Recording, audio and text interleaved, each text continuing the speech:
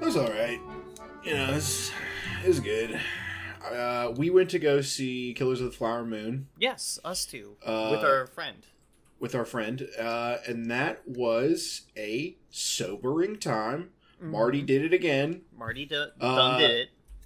He done did it. He somehow was like, I'm going to make a Western movie into a gangster movie. And you're like, Marty. I don't think you can do that. Those are two different genres. And Marty's like, you just fucking watch me. And he did it. And then you watched. The slow rollout, by the way. Slow rollout of the fact that this is a gangster movie, actually, fucking, he's such a master of his craft. Because this is a 3.5 hour long movie.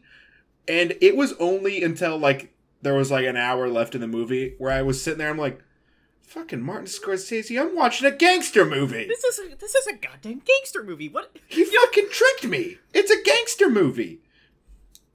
And I was like, I can't believe Martin Scorsese, the gangster movie guy, managed to trick me for so long into making it so that I wasn't thinking that I wasn't watching a gangster movie. Truly an auteur. You know, I think, like, when I, like, thinking on it, I can just, like, imagine Martin Scorsese reading the book, Killers of the Flower Moon, and, like, how everything went down, and I can see him, like, thinking about it, and, like, turning it around in his head, and he's like, wait, this is, what this guy's doing, this is a lot like a mob. It's a lot like a mob. This is a lot like organized crime, like the mafia. If you think about it, all the racists and the KKK are a lot like organized crime. It's almost like white supremacy is like a huge organized crime. Huge organized crime, which he directly implicates himself as as like a, if not unwitting, at least cognizant part of. He has there's a whole, which I won't spoil for anyone who hasn't listened, but there is a sequence in that movie where you're like, oh, he knows. He's like, oh shit, we're all guilty, including me. Mm-hmm. Yeah. Great flick. Powerful watch. That's gonna be up there for Oscar season, I think. Oh, yeah. I don't think... I will riot if Lily Gladstone does not get a fucking Oscar for this. It was fucking incredible. Fan-fucking-tastic. Was so good. That's another trick the movie pulls. We start on Leo and you're like, oh, I know, I've seen a Martin Scorsese movie. It's gonna be, he's the main character, is Leo DiCaprio. Wrong. You're wrong. Wrong. Also, his character is just the worst. Oh my god. He's played some pretty despicable characters, including John Candy in Django Unchained. Mm-hmm. This guy might be worse than John Candy. They're pretty neck and neck. They fucking suck. It's awful. It's bad. It's gross. It's gross. But art. Critically. You know, I saw a statistic today that said under 35s, the under 35 demographic, when you compare the last couple of movies, like biopic movies like Oppenheimer and Killers of the Flower Moon, are widely disproportionately like slanted in that direction, as opposed to when you look at the demographics for something like The Flash. Like, under 35s did not go fucking see The Flash. They went to go see Oppenheimer. That's so silly. We're fucking sick of this shit by now. I think is like the thing. It's just like our generation is tired of superhero stuff. We want to know. We're tired of fantasy and escapism. We want to know stuff about the world. I think I listen. I would push back that we're over superheroes. I don't think we are because Marvel's Spider-Man 2, the video game, just came out and people fucking love that game. I think we're over the fucking 80s nostalgia superhero thing that we keep doing. We keep like doing something so my dad might buy a ticket to go see The Flash, which, you know, and it's like nobody cares about this. Nobody likes it. See, I'll agree with you because the only thing that like really makes me interested in the Marvels movie is the fact that it has Intergalactic, which is a song from the 90s, not the 80s. Yeah. Which, I mean, I can't get into how dumb I think the Marvels is going to be. Oh my god. Yeah. Which is wild because what's that actress's name who plays Kamala Khan?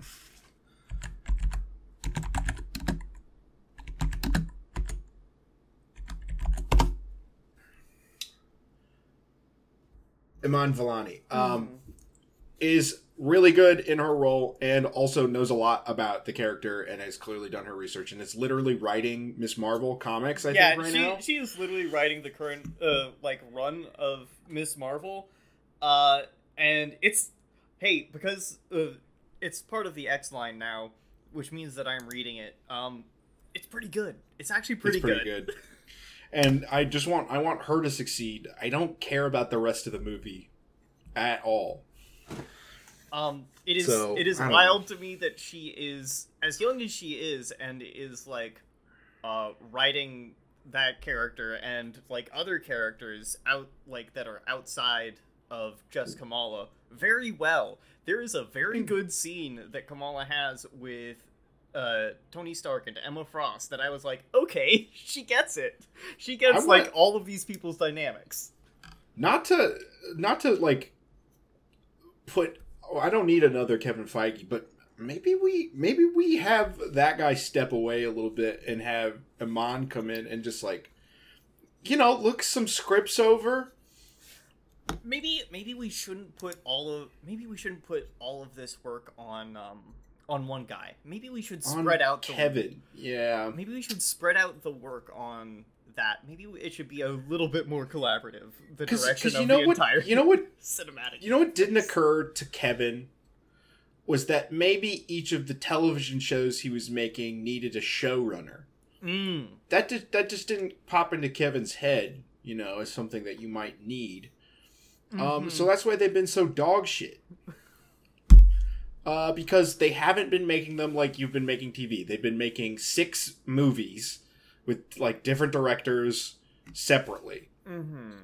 And not finalizing scripts and shit, and then nobody on the fucking recording crew gets scripts until the day of. They don't even get the full script. They get pages, so none of it leaks. And like, stop doing it. Stop doing it this way. Maybe this will improve a little bit now that the WGA strike has been wrapped up, because I believe some of those things were addressed in the strike. Like, I'm pretty sure it was like, hey, you need bigger writing teams, you need to pay the writers more, and you also, I think I saw that there was a clause about you need to have showrunners for shows. Like, it can't just be like you get a director to write each episode. You need this like person at the helm if you're doing a show like this. Fucking better be, because goddamn is it been rough. And you know what I think was the final nail in the coffin for the general populace, and I don't know if Marvel can win him back after this point, with Secret Wars. So. Oh my god. Yeah. Well, that's enough about superheroes. We should talk about superheroes. Yeah, I guess we should. Welcome to A Study in Sakuga, folks. We are still watching My Hero Academia. I am your anime Sherlock, Lexi. And I'm your anime Watson Holden. We're here. My Hero Academia, Season 3, Episode 61. Deku versus Kachan, Part 2. We're talking about superheroes going into this intro. However, this episode seems to be more about anime. Gay lovers. I was going to say the genre of anime that we're in, but that is true too. That what you said is also a little bit true. They're fighting, but when they're fighting, they're really confessing their love for one another. That's the whole scene. This whole episode has like an entire like treatise on like how the shonen rival thing works, and I don't think you can really talk about the whole shonen rival thing without being a little bit gay, because you know what? It's a little bit gay. You've got a deeply personal relationship with someone who pushes you to be better all the time.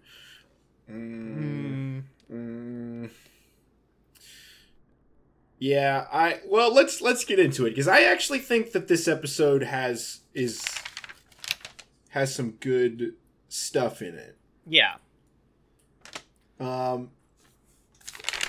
Which I need to, before I make a declarative statement. Oh yeah, okay. Yeah, this episode I actually liked because we built characters here, actually. Something happened to the characters and based off of the events that they endured, and they grew because of it. So I'm going to say this one's good. Yeah. I think this is a good episode. I think this is good TV. I don't have a whole lot of notes on it, but that's mostly just because a lot of it is just some really fucking good animation later in the episode. Good stuff. This fight's good stuff. Yeah. This fight is really well animated, really well blocked. Mm-hmm. But I want which is where we begin. I want to touch on that a little bit later, when it like really gets going. We start off basically where we left the last episode, and we have this like Bakugo like warming up to this confrontation between him and Deku, and like there's a lot of Deku like remembering the past and thinking about it. We see a lot of flashback here. Bakugo's having a full meltdown, right? He's like remembering their childhood. He's shouting at Deku to, not like fight back, do something, don't overthink this. This is a physical thing that they're doing. They're blowing off steam. He's not doing well. Bakugo has been keeping it under his hat, but he's actually doing really bad. Yeah. They're like Bakugo like swings first with this hit, and Deku like tries to predict what he's gonna do, but he can't, because Bakugo knows that that's his deal, so he can just do the I know you know what I'm going to do, so I'm going to do the opposite. Yeah. Not for nothing, before we get too far into this episode, there's a little cop bot. Oh, yeah. That snitches on them to their homeroom teacher. And ACAB includes the small, cute cop bot. Yes. I hate to say it. But what I think is extra cute is that he's just a robot, but they gave him a little hat. He doesn't need that hat. He doesn't. He's just a little robot. It's just a little robot with a camera head. They gave him a little cop hat, and they're like, "You're in charge." Watch Cementos City. and even talks like a guy, which makes is extra funny. He's like, "Hey, Eraserhead, your students are loitering around Ground Beta." Does he have a cop voice for you? He has a like high pitched like little. Let me unmute. Let me hear. Hang on. No, he's got a robot voice. He's like a beep boop Eraserhead. He still says "Hey, Eraserhead," which is funny that a robot says "Hey." Yeah. But he does have a little robot voice. It would be better if he had a cop voice. But as this fight happens, Eraserhead goes out to stop them, and somebody mysteriously puts out a hand to stop. Do you know who, listener? Could you possibly guess, listener? But so that's happening, and Deku's like such a dweeb. He's like, what the fuck is happening right now? Why are you attacking me? I would look up to you, you know, like, we shouldn't do this. And then he realizes, as Bakugo is talking to him, that Bakugo holds himself responsible for All Might retiring. If Bakugo says to himself, if he hadn't been so weak and gotten captured, he would never have had to been rescued, and All Might still might have his power. And All Might, for as much as Bakugo's a little shit about it, is Bakugo's hero. That's what inspired him to become a hero just as much as it did Deku. Mm-hmm.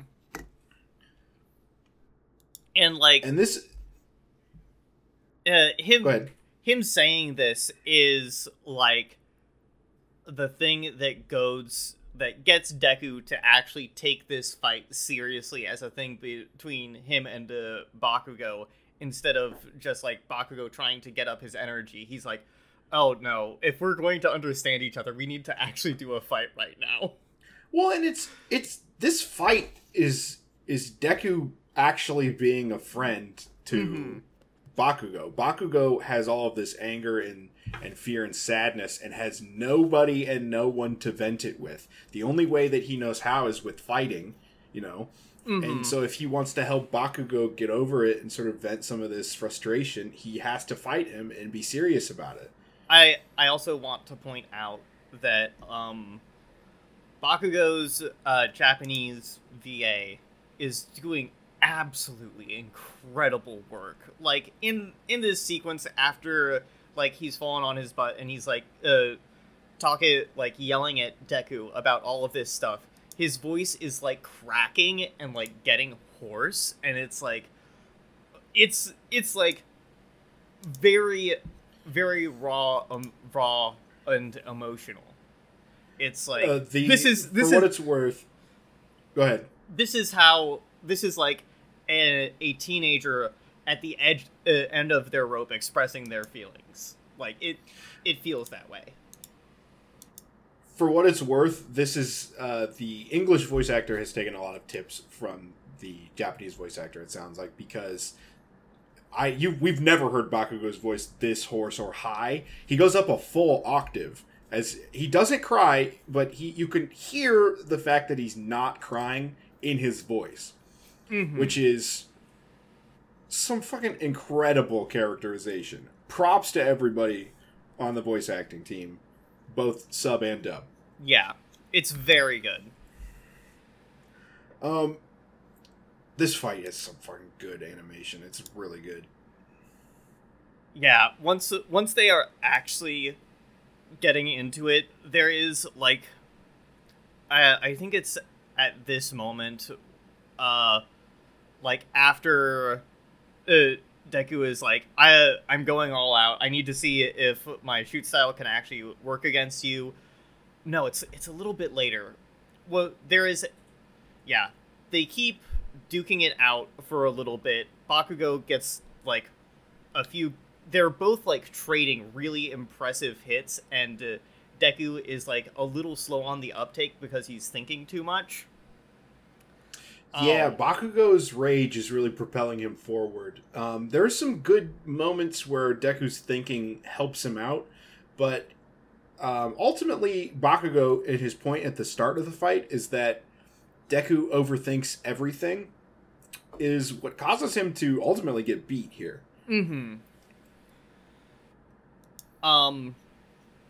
But Deku does need to prove that he has gotten stronger recently to Bakugo, and he is like doing his best to prove that. And as the fight goes on, they keep like amping it up more and more, getting faster and faster. And then there is a point where like the surroundings of the fight just like totally fade away, and there is like this incredibly impressive animation sequence where it stops looking like a fight, and it looks like it has this brief moment where it looks like a dance between the two, like with Deku's foot movements and the way Bakugo is like charging in and they are like dodging and dancing around each other. It's very good. It's so good. This is what you want. When I say I want more interesting fights or fights that have like purpose to them, this is what I'm talking about. We're telling a whole story here about one relationship with a fight scene. It's just a shame that we saved it until like the last possible moment, you know? Like, I understand this is like the climax emotionally for both of these characters for the season, but like, if you have the chops, do it a little bit before, you know? Mm-hmm. It really is good. This really feels like this is the moment from...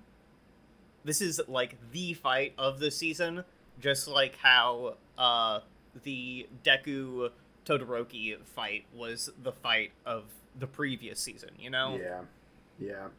Well, and this fight is really interesting as an emotional cap to both of them because it's where they're understanding each other as rivals instead of as a bully and victim, you know? And as Deku's fighting Bakugo in this, you know, in these moments, he's like, part of the reason I want to be better than you is like I do overthink things and I am too careful, and your rage and like intensity is like an admirable quality that I can use sometimes. And I think we don't talk about that aspect of Deku enough, or at least the show doesn't, that he's a sponge for all of the good qualities of people around him. This is like the whole point of having the ensemble show, right? Yeah. Is Deku, who doesn't have powers, comes into the school and learns all of these positive characteristics about heroism from his friends and classmates. And like, that should be more, that like, this moment is incredible because it's so apparent that that's what he's doing. I just like, that's good. We should that should be a cornerstone of Deku's characterization. Yeah. He should be all of the best parts of all of his friends, right? If he's going to be the number one hero in the world, which he's the main character, so he is, then he has to absorb all of the positive qualities from everybody else and use them to his advantage. And I think you see this later in the next episode in like a very small moment between him and Kaminari that like even Kaminari has started to rub off on Deku in some ways. This is good. I like this. Anyway, Bakugo ends up winning this fight. With a very impressive, like, explosive, like, suplex, pile driver, essentially. Just, like, it takes Deku, like, they are both up in the air, and Bakugo is able to twist his weight around and make Deku below him, and then just, like, use an explosion to launch them both into the ground. And he's got, like, the scene ends with his hand, like, gripping Deku's face, right? And if I always think it's interesting the way that they frame Bakugo's hands in a lot of these scenes, because the way that he can just make explosions happen from his fingertips means that anything he's touching could potentially just be blown to smithereens at any time. So the fact that he's like grabbing his face and pushing it into the dirt is like, you know, it's like holding a loaded gun in your face. It might as well be. Yeah. And then you hear the echoing cry of All Might. Hold up there, young Bakugo. he's more serious than that. Yeah. But he's like, he is very serious in this scene. Like, he is. There's no funny All Might here. As much as I wish that was the case. No, I don't wish that was the case. But I think it's good for him to come in here because it's also, this fight is emblematic of All Might's failures as a teacher as well. Yeah. He says a line in here as he's like coming up to both of them that he's like, sometimes I forget your kids. Yeah. And I'm like, Jesus Christ, what a fucking gut punch. Like, this is as... They're kids. These are, like, the age of sophomores in high school. They're That like is 14, their age. right? Yeah. And he's like, I should have been a better instructor and mentor for you, because you needed to know that you getting captured and me coming to save you was not your fault. None of it was your fault. And in fact, I wouldn't have been able to be a hero much longer, even if none of that had happened. I just had a moment where you said they're 14, and I have a job where I work around teenagers, and I put that in the context of the teenagers that I know, and I'm just like, ooh, God, what the fuck? It's rough. It's fucking rough. Imagine at 14, you're the reason Superman had to retire, or at least you think so. Like, the number one hero in the fucking world, Superman, and him having to come save you made him so ill that he had to retire. You'd be fucking devastated. Yeah. And especially if Superman had been your inspiration, your hero, your personal hero. Brutal. Mm-hmm. It is honestly amazing that Bakugo has been able to go this long without flipping the fuck out. A great characterization for Bakugo. It's such a good episode for him. And I think a learning moment for All Might, honestly. I like this arc for All Might as him coming down off of being the number one hero and being a teacher that doesn't suck. I think this is a good angle for him. Yes. Also, I do want to say that this whole the whole treatise on how a shonen rivalry works is basically given by All Might. He is like, listen, the reason you two are always butting heads is because you see the deficiencies in each other as strengths, and you only see the deficiencies in yourself. So you are both constantly trying to fix yourself with the strengths of the other, and it's a steel sharpens steel situation, right? Yeah, like you will only get better by trying to best the other person. Yeah, and he's like, this is a good thing. This is a relationship you need to take care of and become closer in. This isn't just you two should hate each other, but you two are more close to each other than you even think. Truly, and just to put a pin on that, it is there where Bakugo's like, I fucking figured it out. The whole thing, and they sit him down and explain to Bakugo the entire backstory of One for All and how All Might passed his powers down and why he picked Deku and the whole thing. So he is literally in the inner circle at this point. Yeah, and I love the moment where All Might says, "Yes, I did see you. I didn't choose you because I saw that Deku had potential and I wanted him to be in the ring, in the same ring with you." This isn't just I didn't pick you because I thought you sucked. I didn't pick you because you weren't strong. No, you already were strong, and I thought we needed someone new who was also strong. It's very good. Prop each other up. It's really good stuff.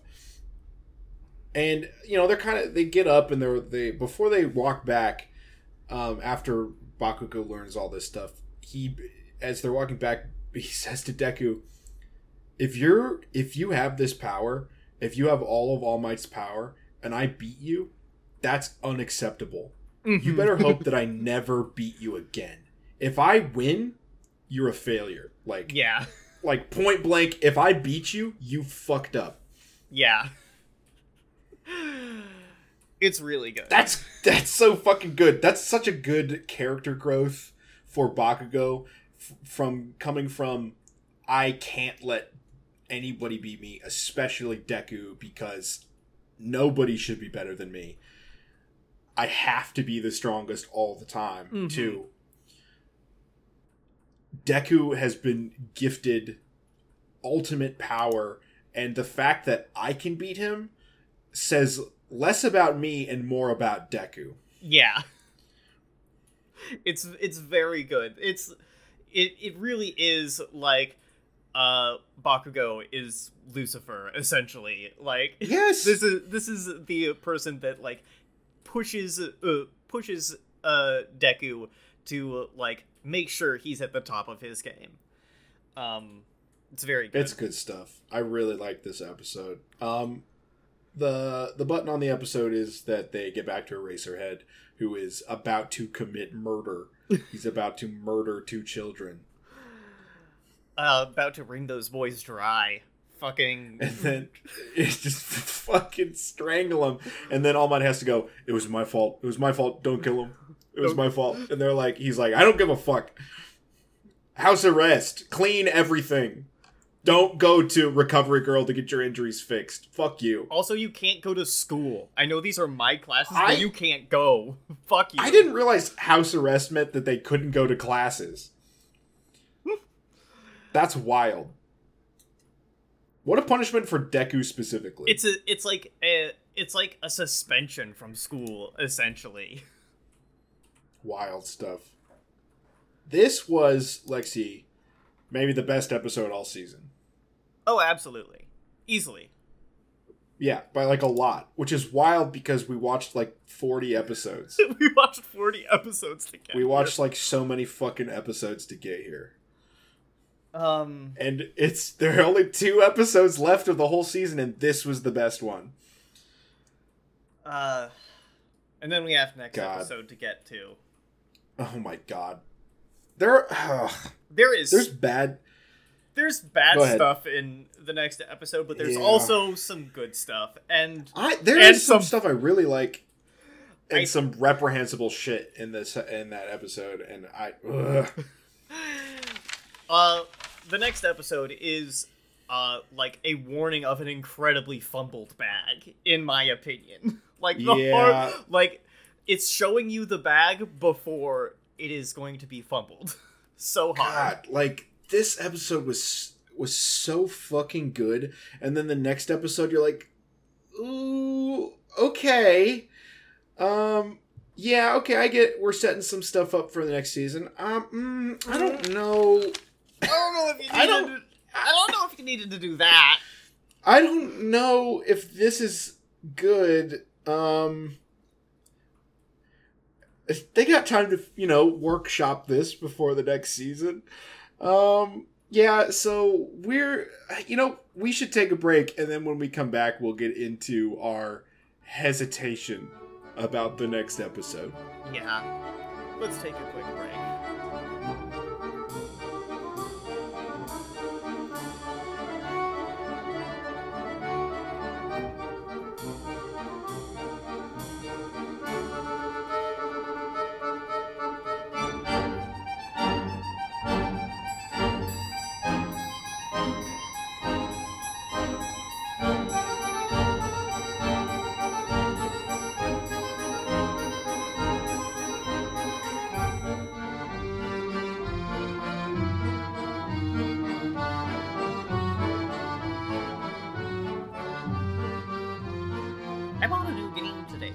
I bought 2 new games today, what with my massive windfall.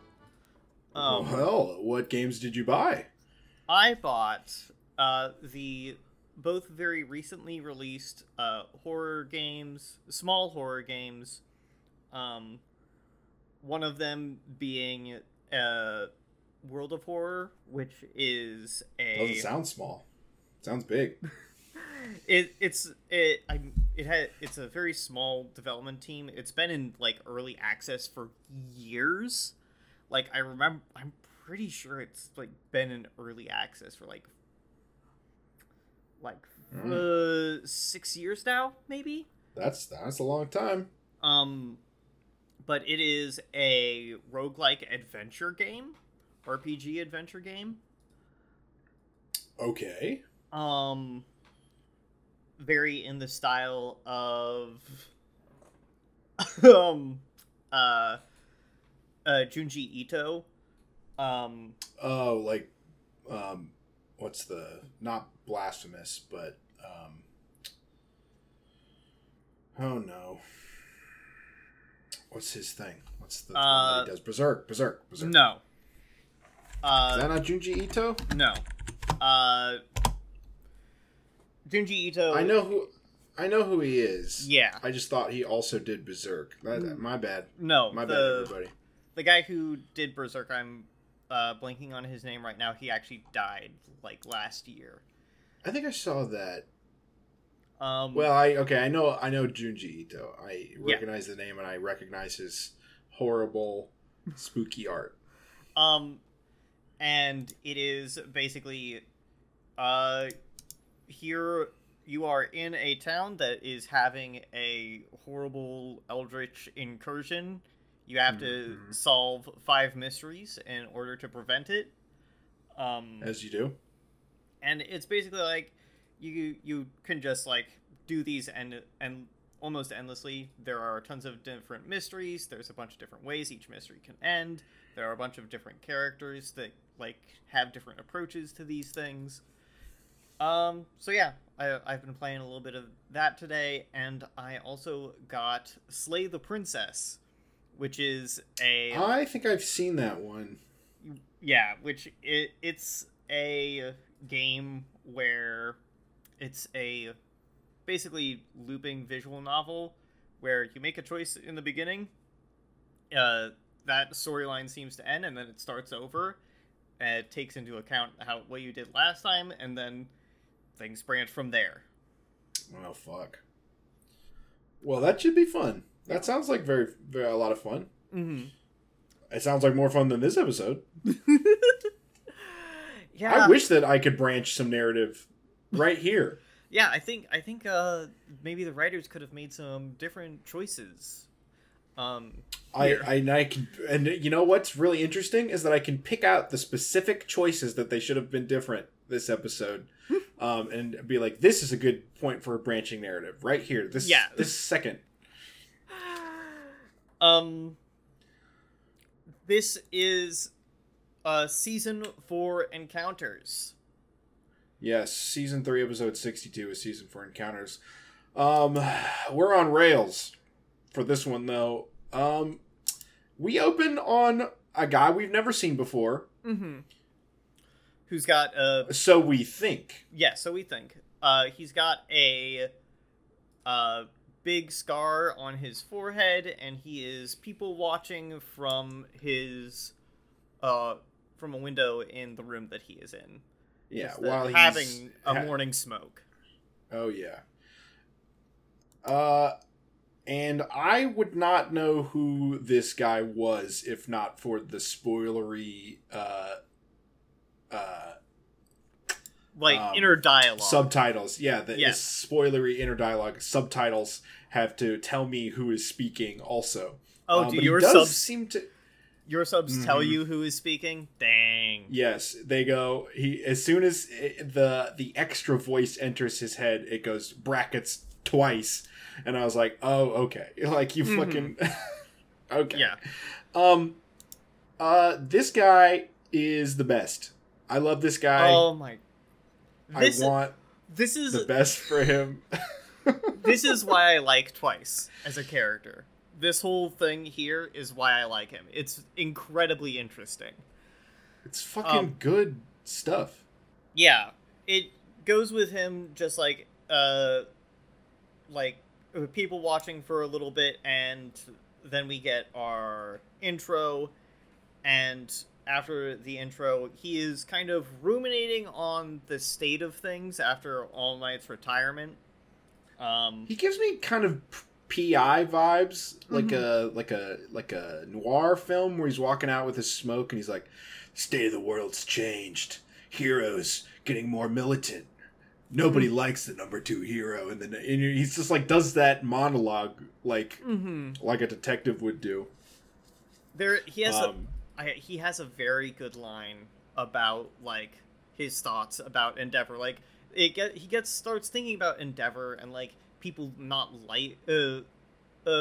liking him a whole lot, and he says stuff. I think the line is something akin to, people can tell that he's not a real hero. He's a guy that is like an angry guy pretending to be a good guy.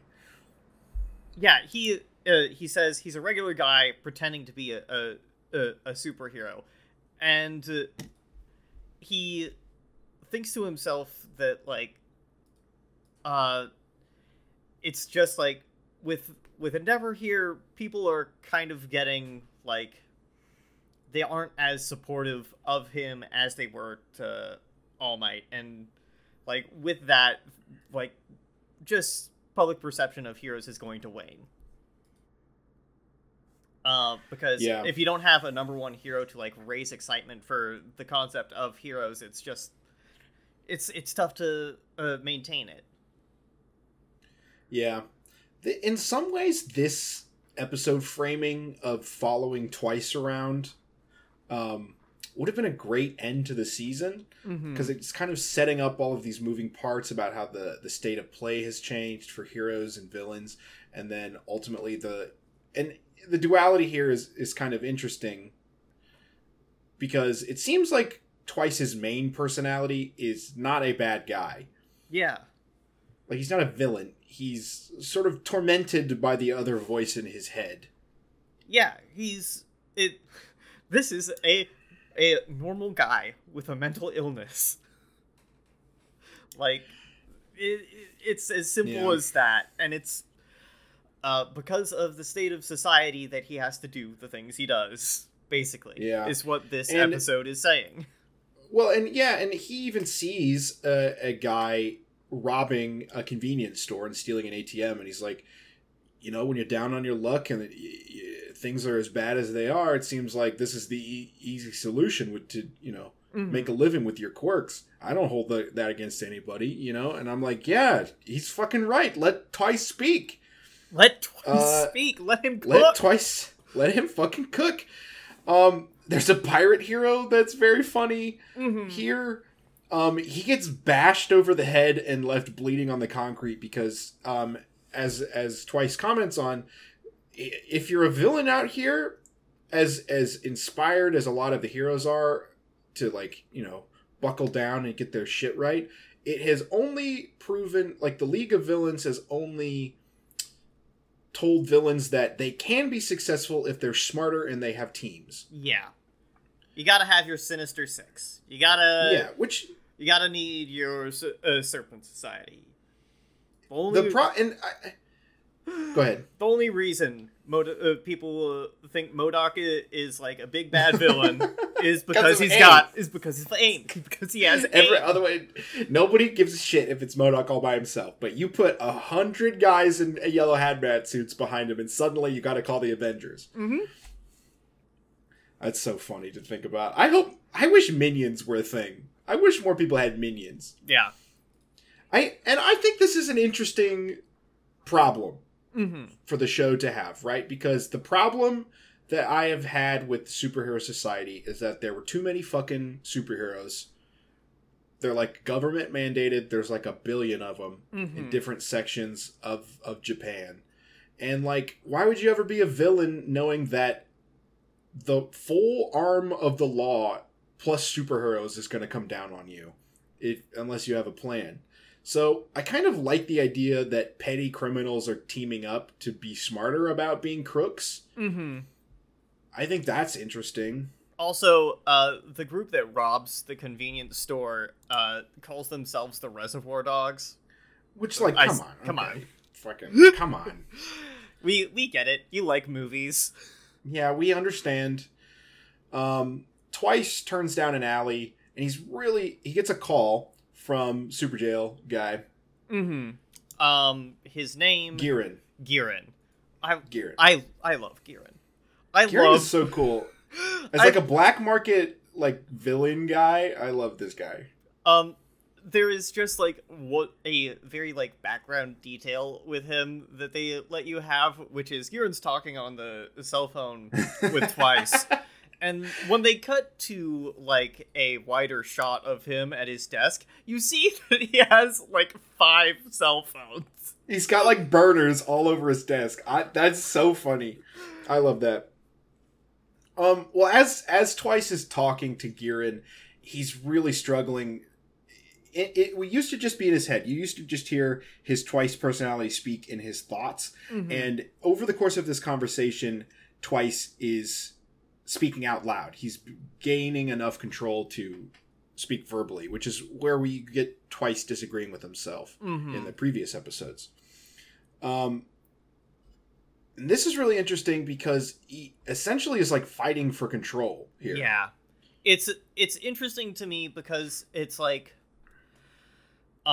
it really seems that, like, when he's alone, when he's allowed to just, like, exist on his own and, like, not have to, like, deal with other people too much, he can just, like, you know, go about his day, be himself. But the second that he has to, like, have a conversation with people and, like, voice his opinions, it becomes difficult for him to just, like, have that one stable opinion.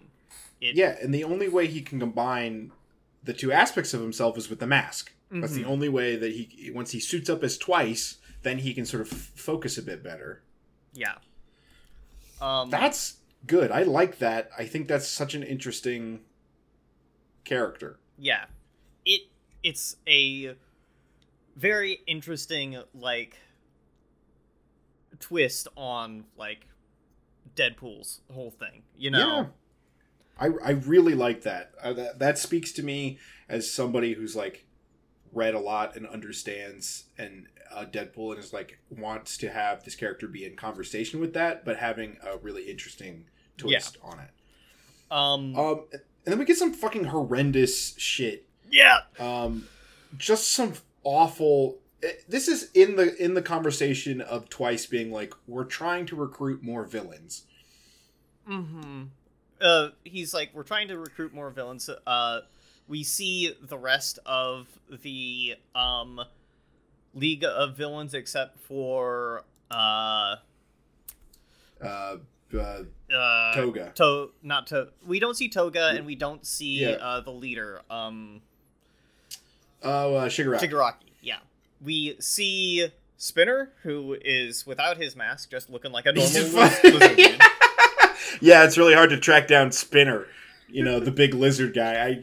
You really lose him in a crowd. Here's the thing, though. How many lizard men are there in this society? Like, I don't know, but it feels like that's a pretty notable thing to look for. If you know that one of the villains is a lizard guy with purple hair, you'd be like, okay, there are 15 people that look like lizards with purple hair on the whole island. Let's fucking get them together. You know, I don't know. That's profiling. I guess he's underground. Yeah. I get it. It is profiling, but also when you have such distinct physical features, you're like, okay, it's got to be somebody in this group, right? Like, let's narrow it down. And we see Dobby, who is looking for recruits, and doesn't seem to be doing a good job. Yeah, it seems like he is like finding a whole bunch of people who aren't up to what he considers to be like worth recruiting, and just absolutely killing them all, burning them all. Fucking Dobby! Can you imagine Dobby coming back to the League of Villains bar to like do an update, and they're like, "Okay, Dobby, and you got those hoodlums, right?" And he's like, "I melted those guys," and they're like, "What the fuck, Dobby? You keep melting the bad guys." And he's like, they weren't good quality. If they were good quality bad guys, they wouldn't have melted. They kind of sucked. Like, no, Dobby. They looked weak. They didn't stand a chance. They weren't. And it's just like, Dobby, we want minions. We need minions. Dobby, thugs, goons. Fucking, we have to put some people on the payroll. You can't keep melting the help.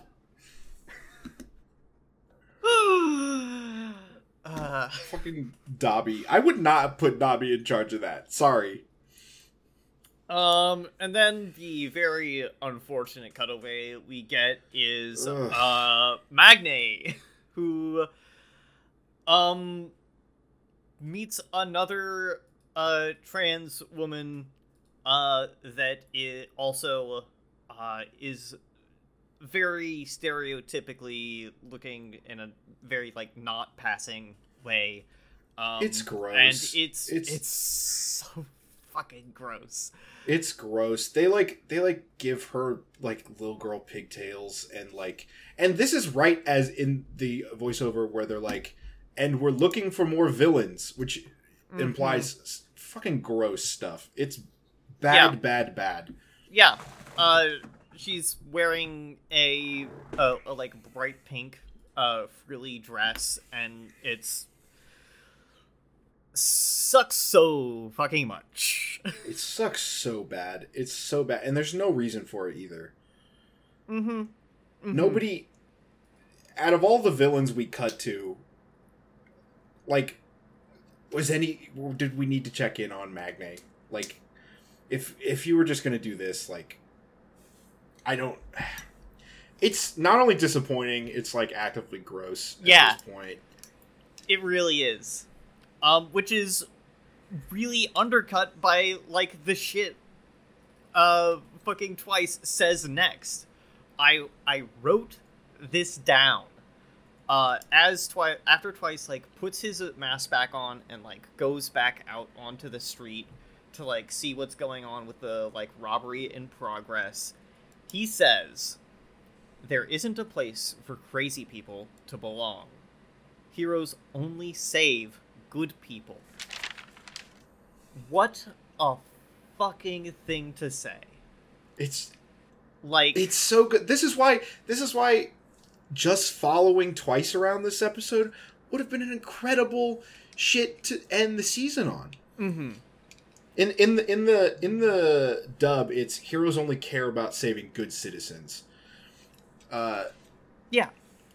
They, like, us crazies have nowhere to go, and they're not going to save us. And this is a real legitimate problem that happens in real society, where people with mental illness who act out in ways that society finds disruptive can be punished pretty violently for. If that turns out in a way where they aren't just killed, they can be, like, shuffled away to a place where they are not seen. And the thing that we understand, because as he says this, we get a small backstory for Twice here, which is how his mind has sort of split in two, is because he used to be able to just duplicate himself, but he made all these duplicates to wait on him hand and foot, and those duplicates are their own people. And so they were so fed up with being servants that they had a coup, and they tied him up, and then there was a debate about who was the real Twice, and so they literally massacred each other over days. Yeah. They, like, kill each other with a knife. And it's not like a cartoon they turn to goop first. Twice makes sure to say that they only die after they've been damaged enough. Yeah. Because there is blood splatters all over the place. And, like, he has a huge gash in his forehead. Like, in this last that's shot the scar. And he spent so... like, he's so traumatized and spent so long in that room, like, killing himself, that he's not even sure if he's the original. How would he know anymore? It's so good. It's really good. Fucking great characterization, and this is his point, and this is you would think a thematic point that we might be exploring in the next season, right? Is that heroes, like, Twice doesn't need to be defeated. He needs help. Yeah. He doesn't need to be put in prison. He doesn't need to be smacked down so that the heroes can save the day. He needs to be saved from himself. Yeah. He needs a therapist. He needs medication. Yes. It's like, this is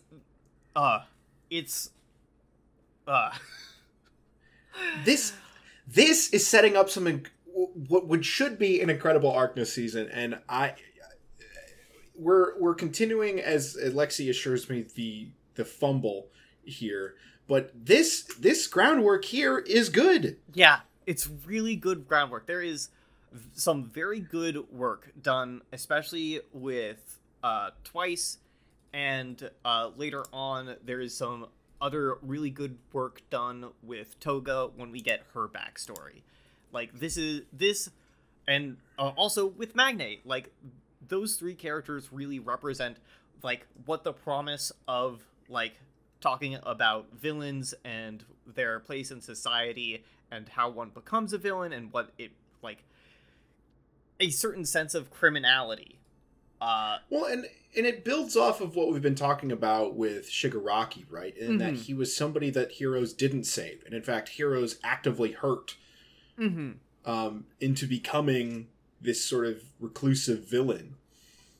Yeah, and it's like, these are people who fell through the cracks, who didn't have any other real choice, who took an easy way to, like, keep on being themselves. Like, Twice talks a lot in this episode about, like, having space to be who you are, which, hey, you know what that sounds a lot like to me? It sounds like people yes? with mental illness and queer identities. It sounds like a whole lot like marginalized groups. You know? It sure does. It sure does. This is, and we talk shit about this show all the time, so I want you to know that I'm being sincere when I say this. Good examination of the tropes in superhero fiction. Yeah. It's good, flat out good. This is what competent comics should be doing. This is what competent superhero movies should be doing. We should be examining the superhero as a figure, if they were to exist, what they are a tool of, and what they are reinforcing. Mm-hmm. All of that tracks here. Yeah. And I was disappointed when we cut back to the kids at school. Oh my god, yeah. And I don't want to get too far away from it, because there is one final scene with Twice where there is it seems a more professional supervillain team. They killed the Reservoir Dogs. They're gone. Mm-hmm. But it's sort of a plague doctor team. They speak ominously about illnesses. Mm-hmm. Their leader has a, like, half plague doctor mask where it's just the beak of a plague doctor mask, which I think that this design is great. We learned that this character calls himself Overhaul. And I think his design is very good. What I don't care for it, personally. I need to see it in motion, but otherwise it's a little Toucan Sammy to me. It's very striking, and I think it's very creepy and imposing. Silhouette's interesting. I don't know. They seem corny in the moment. I'd love to see more of them, I guess. Mm-hmm. Yeah, we cut back to the school, unfortunately. Yep. There's like an assembly. We class 1A runs into class 1B, and well, I don't want to skip over the assembly, because that comes after the assembly, right? Or is that before? No, that's before. That's before. Monoma is there to brag about the fact that all of the other class got their licenses. And we meet two members of Class 1B that we haven't really seen before. We meet a blonde girl with big eyes and horns. Her name is Pony. Pony. And Pony Tsunotori. Yeah, and Kaminari and oh shit. They're both Kirishima. Kirishima are both like, oh, hey, exchange student? And she's like, if you talk to me, I will skin you alive. And they're like, whoo, okay. This is because Monoma whispered something in her ear. Japanese is not her first language. No, she is a foreign exchange student. I really like what the VA did here, because, like, in the sub, she has a way of speaking that, like, it just sounds a bit off. She has, like, a not Japanese accent speaking Japanese, which I think is a very fun quirk to have. A very fun character detail to, like, express through voice acting. Yeah. Yeah. We have a really weird announcement ceremony where they kind of... We do also get a reveal that Shinso joined 1B. Oh, he's back, yeah. Yeah. Yes, he's back and he's joined 1B. And he fucking doesn't like Ida, so that's fighting words from me. And also, he's ripped now. Yeah, he's jacked. He's been working out. Just so you know, Shinso's ripped now. All that time that he was off screen, he'd been getting jacked. Mm-hmm. While we pursued women, he studied the blade. Okay, yes. Like that's what he's been off screen training to be a real piece of shit in season 4. We go to a bad, weird ceremony, like there's assembly, I guess. Principal Nezu is doing his return to the like a new semester assembly. This is a like common thing in like school settings, is like the scene of the students all at the assembly that's outside where the principal is like giving an announcement and everyone's bored as fuck. Yeah, it's not good. It's not interesting. They bring in a new teacher you haven't seen for the upperclassmen called Hound Dog, who is embarrassing. Mm-hmm. He's just a dog. They've literally muzzled him. Yeah. And he barks halfway through because basically he's like, don't fight out. If you're living in the dorms, don't go outside and fight. Yeah. And they don't even name people by name, but class 1, he's like, uh-oh. The only funny, interesting thing that happens in this entire thing is Kaminari is right behind oh fuck, I forgot his name. Tail guy. He's right, and oh yeah. He's like just like, because he's bored, he's just like messing with the tail. He does just have it in his hand. Ojiro's tail. Oh yeah. He's just messing with Ojiro's tail, and like Ojiro is like in front of him, just like trying not to say anything about it. It's very funny. We cut to, they make mention several times of the upperclassmen, and we sort of cut to characters walking inside when the assembly is over that are like upperclassmen, and at this point I was like, please don't do this. Oh yeah. Please don't do what you're about to do. Oh yeah, they're doing it. And introduce yet more characters at this fucking school that I have to remember. But nope, they're doing it. Bakugo and Deku are on house arrest, and that's not interesting until they come back. Yeah, Eraserhead talks about some stuff. Reminder that that Present Mike is the English teacher. Yeah, I forgot about that. And apparently his class is, like, fairly difficult, which is interesting.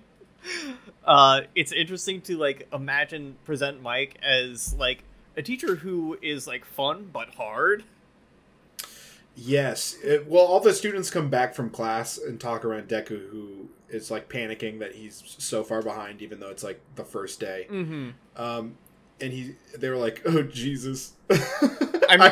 I didn't understand any of that. I didn't think any of that was English.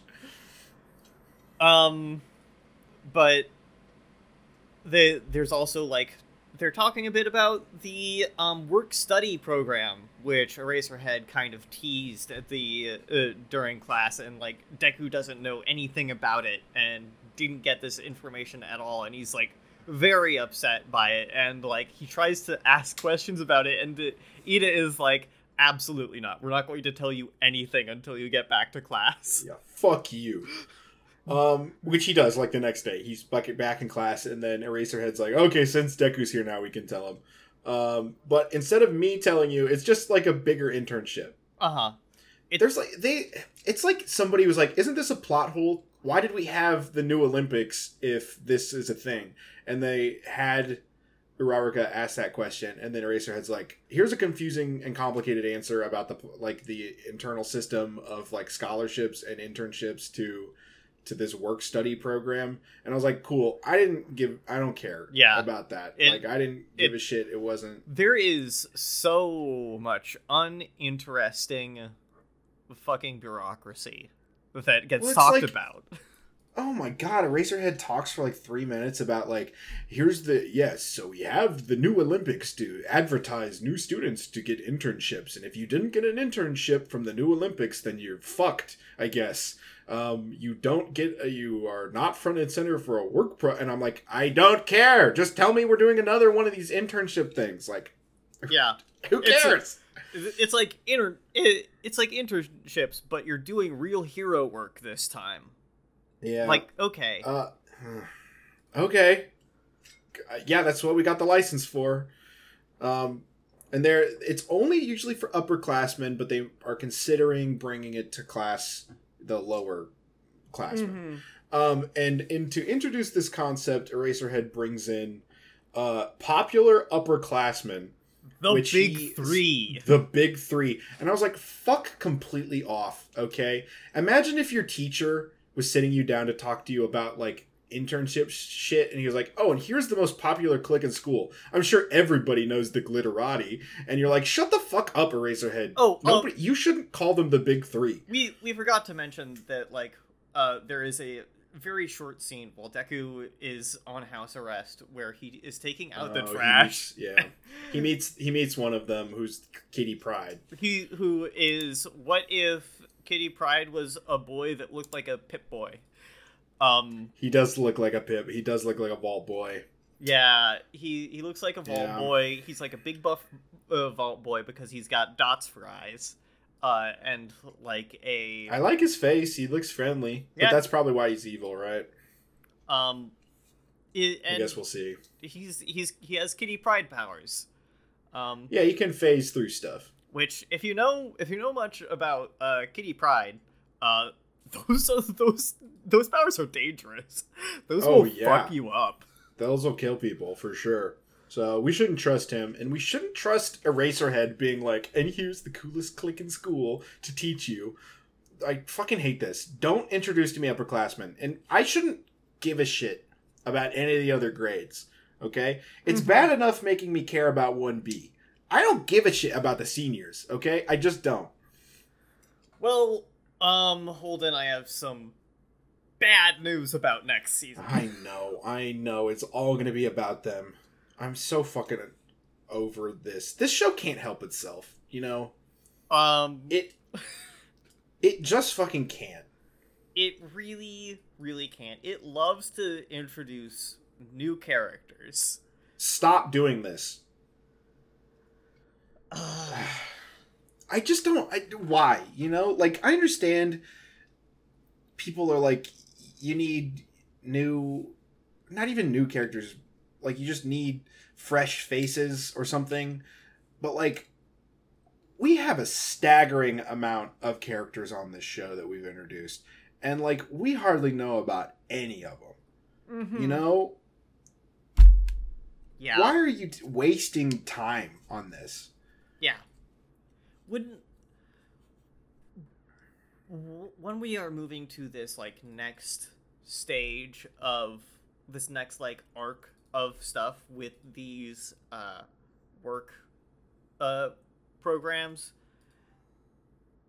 why would you not just use the characters you have and just, like, make interesting pairings of characters? You know who? Yeah, like, this is the time in any other show that you would be like, yeah, let's get people that don't share a lot of screen time and have them build relationships with each other. Or even if they don't build a relationship with each other that we come back to, we just understand more about them as characters based on how they interact. And we'll just never have that for this show. I don't know. It's a... Yeah. All the good stuff we were saying about Deku being a sponge, this is the time we should be using with his classmates, you know, to do that. And instead we're going to fucking have Deku talk to these upperclassmen, and it's like, who cares about them? I don't care about these characters. And it's really a shame because, like, the thing is that like the two class 1A characters that really get spotlighted next season are Deku and Kirishima. And it's like you could have added it in the space where you have like the two upperclassmen that are like paired up with them. You could have like paired them with interesting like counterparts of their class. Put Momo up there, put Sue in there. Like, Araraka's gonna have an arc next season. That's a gimme. But, like, Jiro? Mm-hmm. I want to see Jiro. I want to see Jiro. I want to see Jiro, and we just won't. We won't. Well, we have one more episode this season, and I think we're gonna talk about that episode and what our overall thoughts on season 3 next time. Oh no, baby. Oh no? No.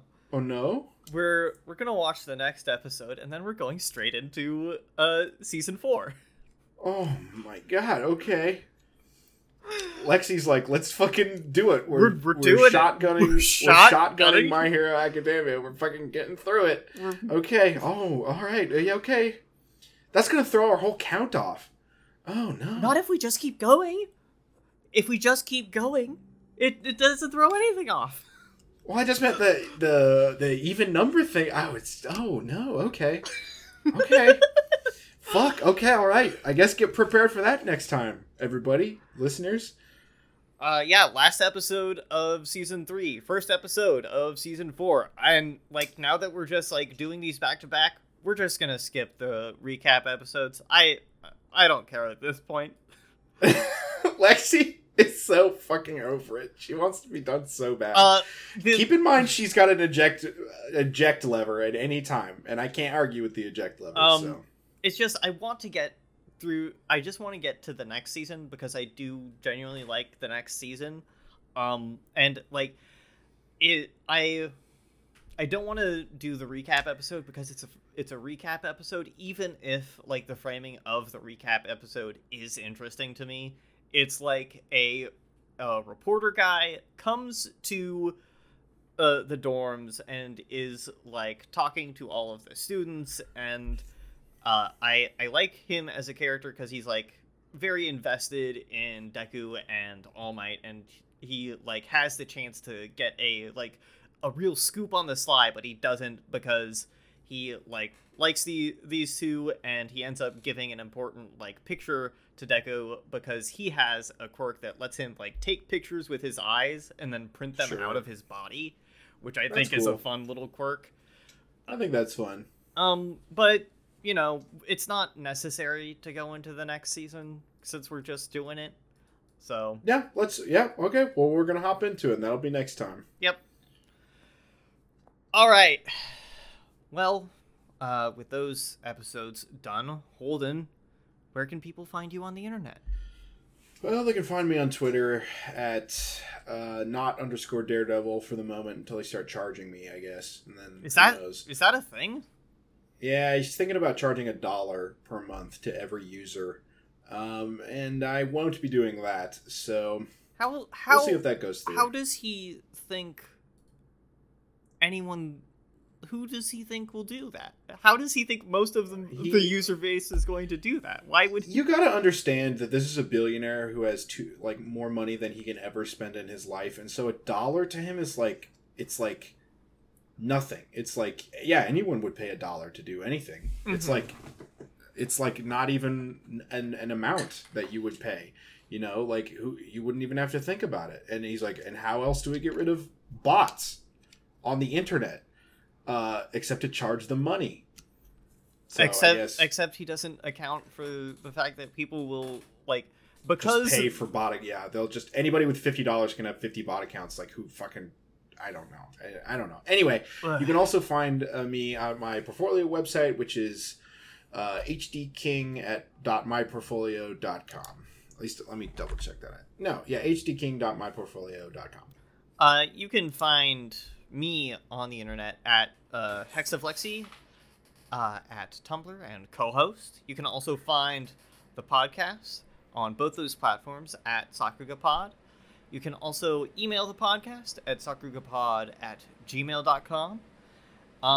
And we would like to thank Rainbow Lithium for making the artwork we use in our podcast logo, and we would like to thank Holden for making that podcast logo. And we would really like to take a minute to thank Lexi for doing all the editing for this show, because it's a fucking hassle, let me tell you. And she's stressed, and it's a lot of work. So everybody write in and say nice things to Lexi, because she deserves it. Thank you. While you're writing in, and you are like, this is some top-tier editing, I should tell somebody about this. If you know somebody that likes anime out in the real world, and has some thoughts about superhero media in general, you're like, I think that they would get a lot out of this podcast. Maybe just, send them an episode, have them check it out. We would really appreciate that. Exactly. Yes. I totally agree. Yeah. We're in agreement. Complete agreement. Complete agreement. As two hosts of this show who think people should listen, if you just did all our work for us, that would be great. I was just checking your scenario in my head, and I was like, yeah, this is a reasonable one.